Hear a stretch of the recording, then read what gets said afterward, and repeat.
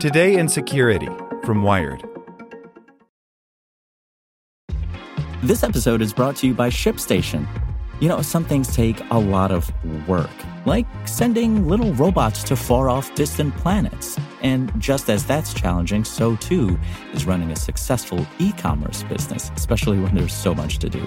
So I want to introduce you all to ShipStation. Now, I love using ShipStation because of its easy-to-use dashboard, which makes managing orders and printing labels a breeze and super smooth. Oh, and the customer service is just out of this world.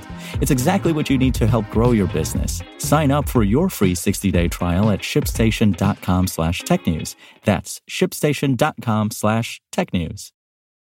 This is the story of the one. As a maintenance engineer, he hears things differently. To the untrained ear, everything on his shop floor might sound fine, but he can hear gears grinding or a belt slipping. So he steps in to fix the problem at hand before it gets out of hand. And he knows Grainger's got the right product he needs to get the job done, which is music to his ears. Call, click Grainger.com, or just stop by. Grainger, for the ones who get it done. Welcome to the spoken edition of Wired. Pro-Kremlin Twitter trolls take aim at Robert Mueller by Issy Lepowski. The dense network of pro-Kremlin Twitter accounts, tracked by the group Alliance for Securing Democracy, has spent the last year spreading chaos and discord about topics as diverse as NFL players refusing to stand during the national anthem and Al Franken's alleged sexual misconduct. It was only a matter of time, then, before the troll army set its sights on special counsel Robert Mueller. On the website Hamilton 68, the Alliance tracks some 600 Twitter accounts it says are associated with a Russia-linked influence network. According to newly released figures, in the month of December, by far the most popular articles shared by the trolls aimed to undermine Mueller and the Department of Justice's investigation into Russian interference. In fact, 16% of the articles shared by those accounts between December 9 and December 31 were related in some way to the so-called deep state, the bulk of which aimed to discredit Mueller. That's a lot of tweets, considering the site analyzes some 20,000 tweets a day. It's a volume of conversation that, in late November, was reserved for the right's favorite punching bag, Hillary Clinton. The Hamilton 68 team keeps its list of suspected Kremlin trolls secret, but it consists of a balance between openly pro-Russia accounts like Sputnik and RT, as well as bot accounts run by troll factories and other accounts that consistently amplify pro-Russia themes. Founded by former FBI agent Clint Watts and J.M. Berger, a researcher focused on extremist propaganda, Hamilton 68 has been up and running since August.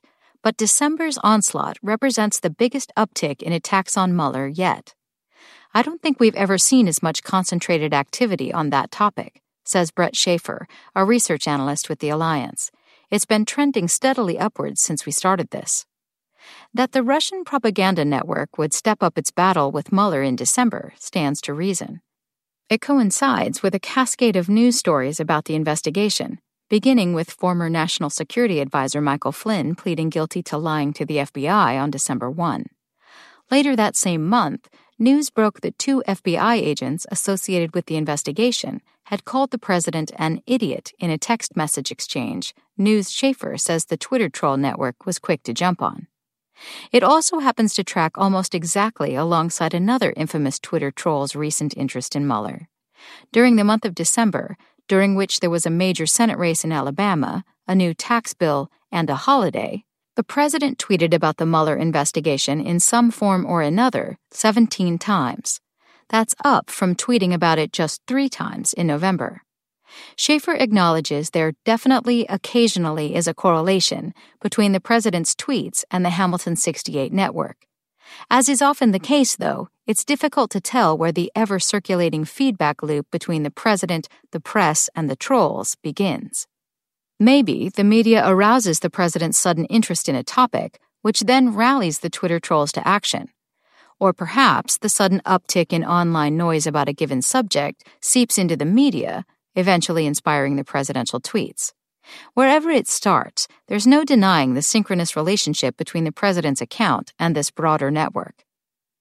As for what exactly the Twitter accounts are sharing, Schaefer says it's very rarely explicitly fake news. More often, it's articles from hyper-partisan alt-right sites, including Gateway Pundit and True Pundit. The top stories these accounts shared in December contained headlines like, "From a legal perspective, Mueller's investigation is dead. Here's why." And, "Another Mueller investigator comes under scrutiny. Attorney on Russia probe is revealed to have previously represented the Clinton Foundation." In other cases, they seem intent on spreading rumors that prove irresistible to the alt-right internet. A popular recent example. On Wednesday, January 3rd, the second most shared article by the pro-Kremlin network was "Executive from Comey's former hedge fund and family killed in Costa Rica plane crash." Now, Schaefer says, it's beginning to gain traction in the dark corners of Reddit. It's taking a minor thread of a story and making that the story, usually with a headline that isn't backed up by what's in the text, Schaefer says. Studied in bulk, these are transparently manufactured attempts to create a groundswell of outrage that reaches the broader public, the press, and eventually even the president.